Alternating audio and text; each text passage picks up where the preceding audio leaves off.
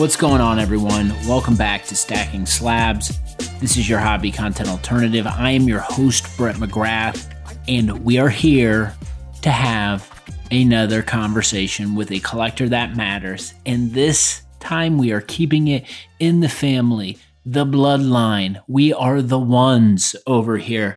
Yes, I got my brother at McGrath Cards on the program. The word is evolution. We are talking about just maturation and different types of progressions we are going through in the hobby. Every time he comes on, there's something new. So we talk about what he's focusing in on, what he likes, and where he is spending his time. He is building quite the collection, I have to say. You can find him at McGrath Cards on Instagram.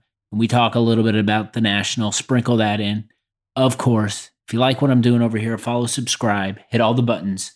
Most importantly, tell a damn friend that you're enjoying the Stacking Slabs podcast. Without further ado, let's kick into the conversation. All right, we tend to do these conversations around the holiday, and we are a day out from the 4th of July. That will have already happened by the time this goes live. We're just going to be talking about collecting, talk about the National a little bit, and probably some other topics that come to my mind as we chop it up. But I am joined by my brother, fellow collector, at McGrath Cards on Instagram. Kyle, welcome back to the pod. How are you? Good.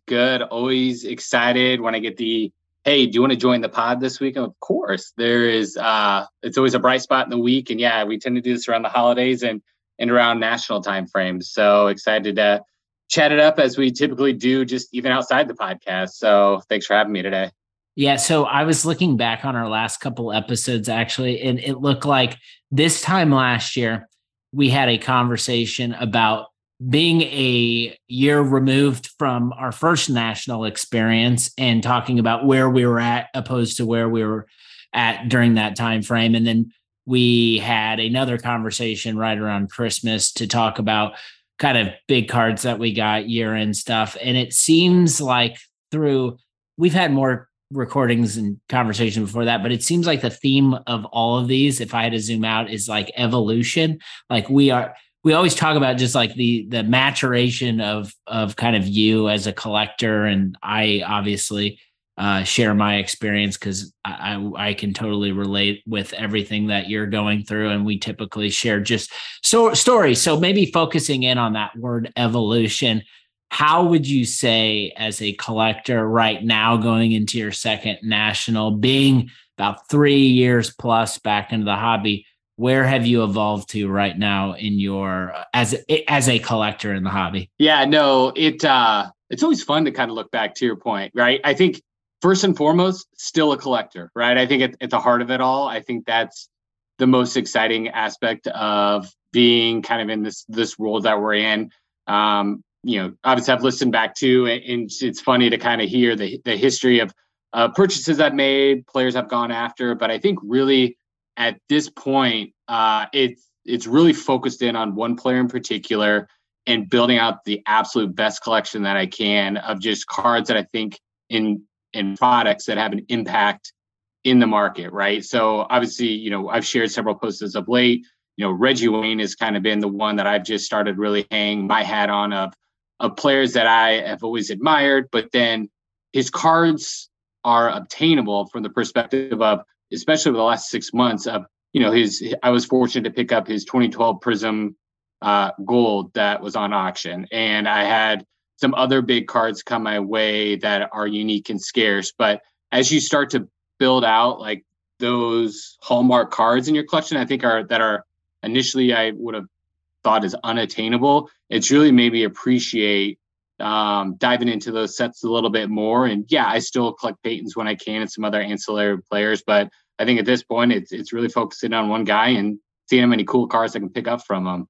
And we'll see what the next chapter looks like after this. So folk maybe like zeroing in on Reggie Wayne specifically, because I feel like player collecting is something that everyone who's listening to this show can relate with at some level. I feel like that is a point we all go through, and most of us never leave. We're always collecting our favorite players. Maybe talk specifically about your process in evaluating and like the why behind Reggie Wayne. Yeah. So I'll give you the why first. And it's funny. I was thinking about that this morning because I knew this would probably end up being a majority of the topic of conversation today. And I was thinking, why is Reggie, why am I drawn to him so much? And I started to look back on when he joined the league. So that was in 2001. So from a life perspective, I was just graduating high school where I was playing football. I ended up going to, and it's funny how like a player interaction can trigger a moment. So, a local radio station was having Reggie Wayne as a new rookie attend and sign autographs during the commercial breaks. And I attended and got a jersey signed by him, which I still have to this date. It's hanging in my basement. I look at it daily. But he played through 2014. He played with arguably one of my favorite players in Peyton Manning, but then transitioned to a guy by the name of Andrew Luck. So he was kind of that glue that kept that Colts franchise together through those years. So I've always admired that. He had the Chuck Pagano game where, Chuck came out and announced that he had cancer and they wore orange for the game. I think it was against the Green Bay Packers, if memory serves me right. And it was an incredible game. I still remember that. So as a player carrying the team through those two eras, and then he's back, he's coaching the receiving. He started doing that last year and he's still with the team today. So he's always just been a fixture for the Colts franchise. So I think that's kind of primarily why he means so much to me as a player and as a coach today and why I collect him. And from a card perspective, I had always dabbled with Reggie Wayne cards. I think primarily when I was going through this mindset of collecting all the Peyton Manning finest golds, and I, was able to pick up several of them, but every time I always picked up one of the Reggie Waynes too, to kind of match the two together. And, they were at a 50 or 75. And then I started to think about, well, what about Reggie Waynes in Prism cards or in other just sets that maybe are smaller numbered? I started to pick up as well. And then it was really an auction for the 2013 Black 101 that I ended up winning. And I remember talking to you shortly there afterwards, and we were just talking about auctions and cards, and you're like, oh man, bummer, like you missed out on it. And purposely in my head, I was like, I'm not telling you I won that until I had the card in hand. But then I just couldn't resist letting you know that I ended up winning that auction and had that card. And from there, it really kind of gaslighted for me just collecting of Reggie Wayne, because I was able to complete the rainbow for that 2013 Select Series set. And then I thought, man, that's cool, because that's the first year of Select football. So what are those other first year sets? And so it began this like new journey for me that I feel like I'm going through a new evolution in my collecting journey, focused specifically on Reggie Wayne, but using him to educate myself on other sets and products in the card market.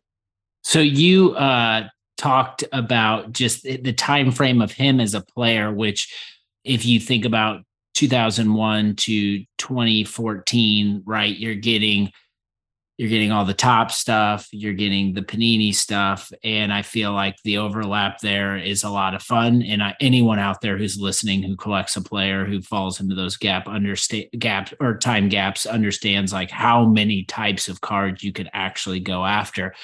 Based on your journey and through that catalog, I know you haven't got every card you want, and you're still on a mission, and we're all on a mission always as collectors, but maybe talk through maybe some of the sets that you're focusing in on, or the cards throughout those years and like why you like those specific cards. Yeah. So I think first and foremost, my favorite set of all time is the 2006 Finest. The look and feel of those cards, just the portraits of the players on those cards. I had first picked up the Reggie Gold and then was able to pick up the X Factor Gold as well. So I think for me, those were like two hallmarks on it. And then I know you had the white border in your collection that you were kind enough to let me peel away from you and pick up and add to it. So that was like an awesome stake in the ground in my Reggie PC to have not only the X Factor, the gold, but then the white. I don't even know. I can't even remember the white name, border X Factor. Thank one you. Of white one. border Yeah. X Factor. Yeah, the 1-of-1 from that set, right? So it's like like being able to look at those three cards together. I know I made an Instagram post, I think at one point in time, just kind of showcasing those. I was, those are ones that I can look at and be like, nobody else in the world can put together this picture, because the 101 obviously separates that trio together. So, having those of the '06 Finest, my favorite set, was a great pickup. And then to your point, right, it transitions the tops to the Panini era. I mentioned a minute ago that I was able to win the 2012 Prism Gold Reggie Wayne. So first year Prism. And then I'll have to give a shout out to Himmer's cards as well. And I think this is one of the cool stories, right, in the hobby, is that you showcase what you collect, and people then help you build that collection out along the way.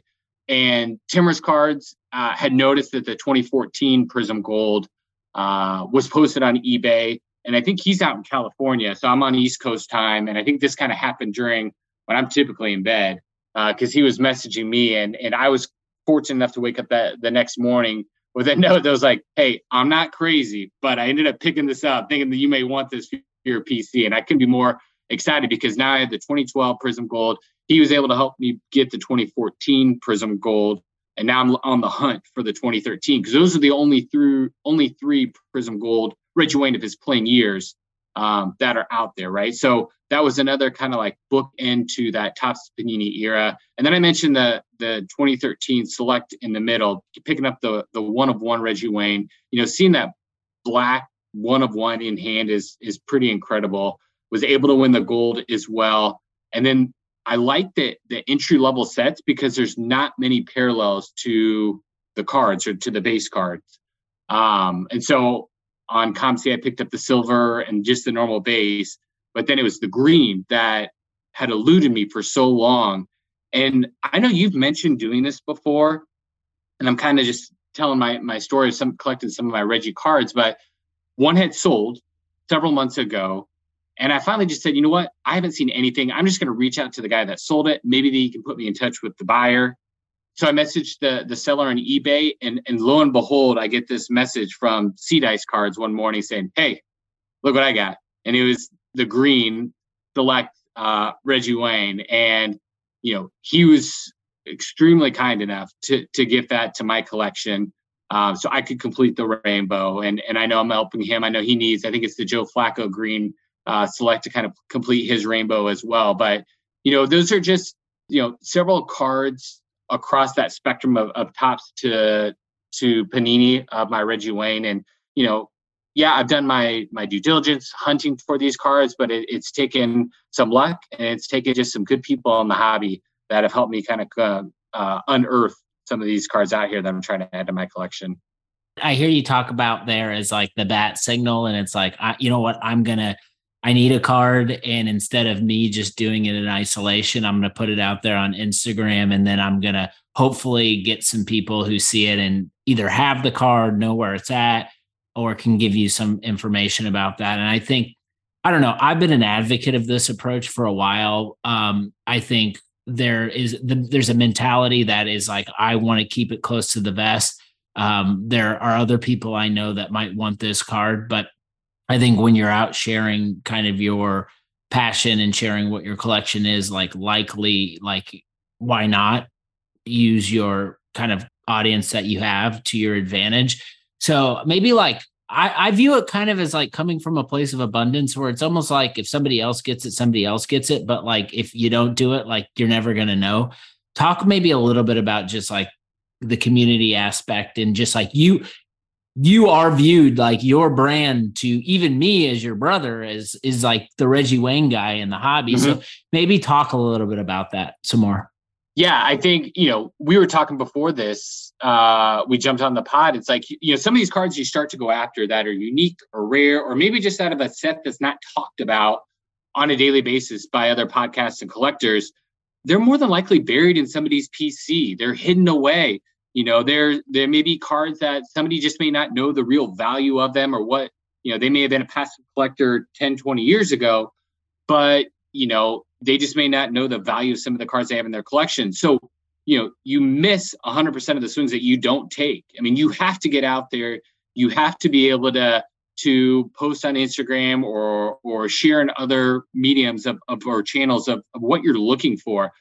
Anytime that I talk to somebody, they're looking for a specific card, even if I don't know where it's at, but I can, maybe post a message and help them out. There's no greater feeling than to be able to connect those dots.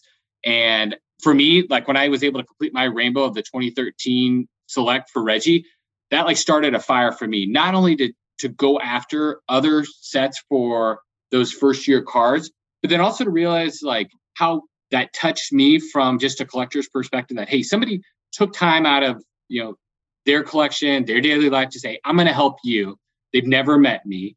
They know what I collect, but just out of being a good person, they said, let me either send you this card or connect you to somebody that I know has this card and you guys can figure out a deal on the back end. So I think it's a super powerful tool to be able to broadcast who you collect, what you're looking for. And especially going into national, I love being able to, and I stop and I read through each one of these when I see people post what cards they're looking for going into national. Because again, it's, you and I have been to card shows in the past. We went to our first national a couple of years ago. It's overwhelming.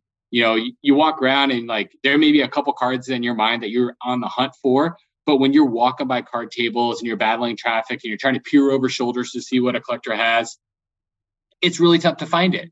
But if you can post what you're looking for on Instagram ahead of it, and some dealer, some attendee to the show, sees that you're looking for this and maybe has a card, and you guys can work out a deal ahead of time, more power to you. So I think being an advocate of your collection and what you're looking for is a necessity at this point, kind of at least in my collecting journey, and I know yours as well. I'll put a little classified ad out here and on the Stacking Slabs podcast for you. If you are a dealer setting up at the National and you've got rare and scarce Reggie Wayne, hit up Kyle. Let me know. Love it. Especially if you got the totally certified platinum mirror blue. I know Brett will probably battle each other for him. I feel like since Reggie is your guy, I can give you first crack maybe. So we referenced the National. We recorded an episode, which I didn't go back and listen to a year ago, about like how things have changed. We're coming up on another year, which I know just my whole mentality going into that show could not be more different. And if anyone listens to the show, I've been talking about it just for the last several weeks. So you mentioned overwhelming, which yes, and absolutely, we're both going to be overwhelmed again. But maybe talk a little bit about your mentality going in as you can say a veteran. Year two, you're a veteran. Mm-hmm. Talk a little bit about your approach and kind of what's on your mind as we prepare, because we're in the month right now as we record this. Yeah, which is crazy to think. Going into this national, it's definitely I've already put my list together, right, of specific cards that I want, and I know that I'm going to be very focused in on those cards and looking for them. To your point, if we go back and listen to our episode probably before the first national, I think you and I both were doing deals prior to. We were buying cards at. I don't own any of those cards nowadays. I've sold all of them off with good intention, but I felt like that first national, I was just so excited to go and just to buy stuff there, to be like, I bought these cards at national, and I even bought players that I typically didn't collect just because I was like, I'm at national and I'm meeting some good dealers, making some good relationships, and with the intention of I'll hold these for a while and probably move them. But my focus is farther from that mindset this time around, because I know specifically what I'm looking for, and I'm going into national saying it's okay. I'm more than likely not going to find those cards there, and I'm cool with that. The Midwest Monster was in Indy back in June, and I went, and just to be able to walk around and to see the strength of the hobby, to see the different cards in the hobby, to see the different dealers in the hobby, it's such a cool experience. I'm all about continual education, and I've kind of like themed that through just my Reggie collection of using him to kind of uncover and learn about new sets. The National is almost like walking into like a big library where it's like they've got sets and cards and things that you don't even know exist. They've got dealers there that collect and sell players that you wouldn't even thought of. But you get into these conversations and you learn a little bit more about why somebody collects a certain set, why somebody collects a certain player. And it only enhances your knowledge and maybe your interest in maybe something else to pursue in the hobby.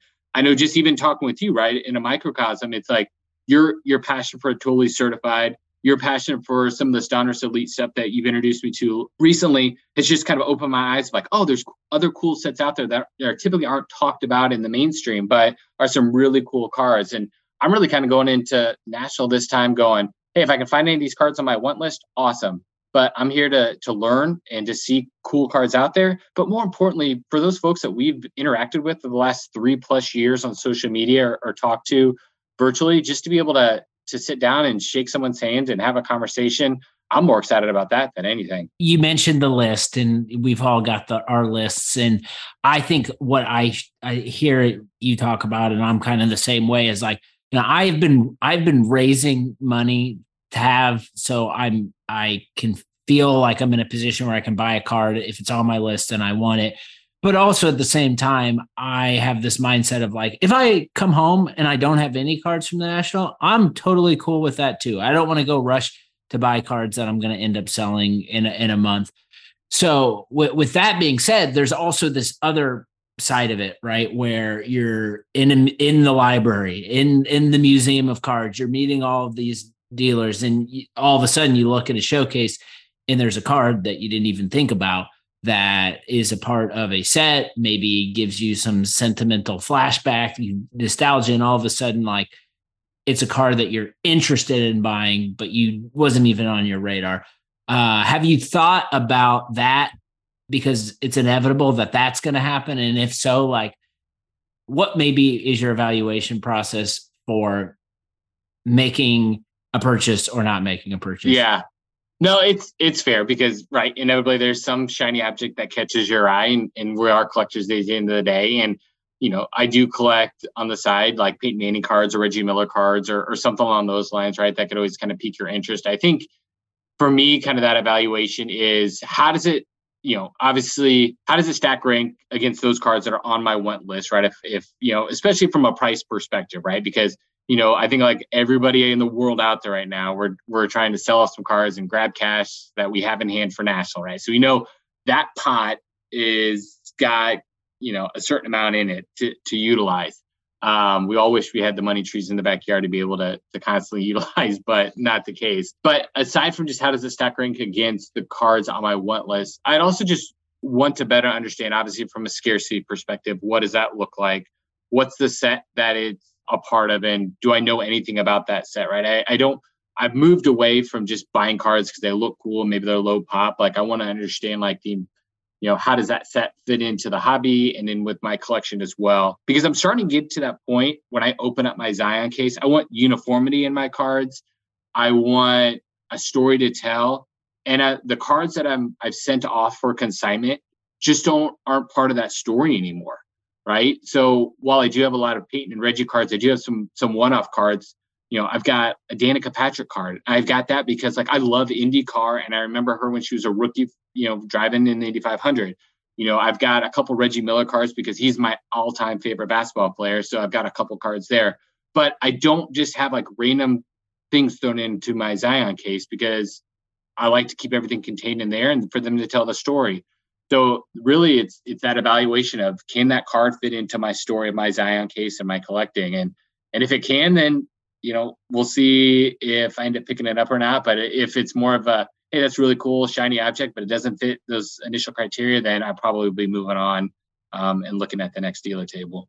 Well, I'm excited because I don't know what to expect. And for all the reasons that you said, seems like just the current state of the hobby, I don't remember people talking about the National with this much excitement this time last year. I don't know if it's location or what, but it just seems like everyone is fired up. So I don't know. I'm ready to get there. I probably need to buy some more comfortable shoes because those cement floors are unforgiving, but I'm ready to go. I know it'll be fun. I mean, we had a blast that first time around, and I think the coolest thing is just meeting other folks in the hobby in real life and shaking hands and having some good laughs and some swapping stories. I will this time around though. Like, I'm not bringing any cards with me. I'm not, I had this mindset last time, like, all right, I'm going to bring cards. I'm going to do some trading at the table. And then you kind of quickly realize, like, yeah, that's not going to happen. I'm just carrying around a backpack full of cards. And it's, I'm just, have them with me the whole time. So I won't be doing that this year, but yeah, it'll be fun to walk the floors and to kind of be away from the craziness of the home life for a couple of days. That's for sure. So maybe we close out with this. And we talked, this kind of theme here is evolution. And one of the big evolutions we have is, right, we have children and the children collect, and you get into that, and you can hear my daughter in the background. She's not very happy right now. I know. I saw you do the look up, and I know that feeling where it's like, oh, somebody's awake now. So yeah, it's we're recording at a time we don't typically record, but you just got to get it in, and we're all off on holiday. But I want you to take a moment because you were there, and I just feel like outside of like some posts on Instagram, it didn't get enough coverage. Maybe talk a little bit about the event, IndyCar Exchange event you went to. That was like biggest trade night ever. Just because I think thought that was so cool. Maybe too, especially because it was like it happened kind of in our backyard, but you were there. Maybe talk a little bit about that.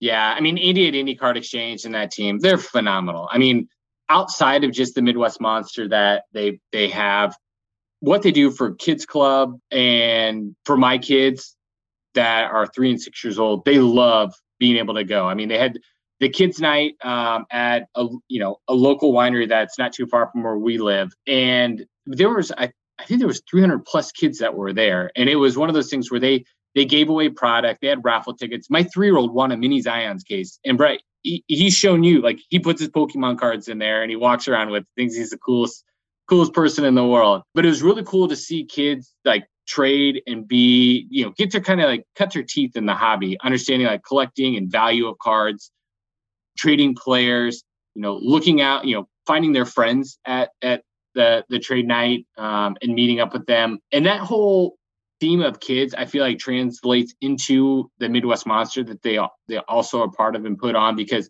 I've taken Evan there, my 6-year-old, and I feel like all the dealers there, and it, again, I feel like, you surround yourself with good people and they do good things. They'll hand out free packs to kids. They'll talk to the kids and show genuine interest. It's wild to me seeing kids walk up to dealer tables and be like, I have these cards. Do you want to buy them? And like just the negotiation back and forth. And you can all tell that that's all, has come out of like a kids club mentality and trade night mentalities where kids are learning these skills and learn about product and cards. Heck, they're better negotiators than I am. I see a card that I like, I'm like, buy it. So they at least put some guardrails on it. But yeah, I mean, Andy and his team, I mean, hats off to them. They do a phenomenal job. We're fortunate to have them in our backyard here. Definitely. If you're listening from afar and you're always looking for a show, check out Midwest Monster. And if you're in town, definitely stop by IndyCar Exchange and visit Andy and the team. Kyle, we're a few weeks away. National is right around the corner. I'm excited. I know you are too. Thanks for sharing a little bit about your collecting. Again, if there's any Reggie Wayne cards out there, you're going to be in Rosemont, Illinois. Hit McGrath cards up. Kyle, thanks so much. Appreciate it. Fun as always. See you in a few weeks. Always enjoy talking with my brother about cards. It happens all the time. Every so often, we hit record and share it with you. Hopefully you enjoyed this conversation. Are you going to the National? Are you gearing up for the National? That momentum is building. Hope to see you there. Until then, take care of yourself. Take care of others around you, and we'll be back. More Stacking Slabs podcast on the other side.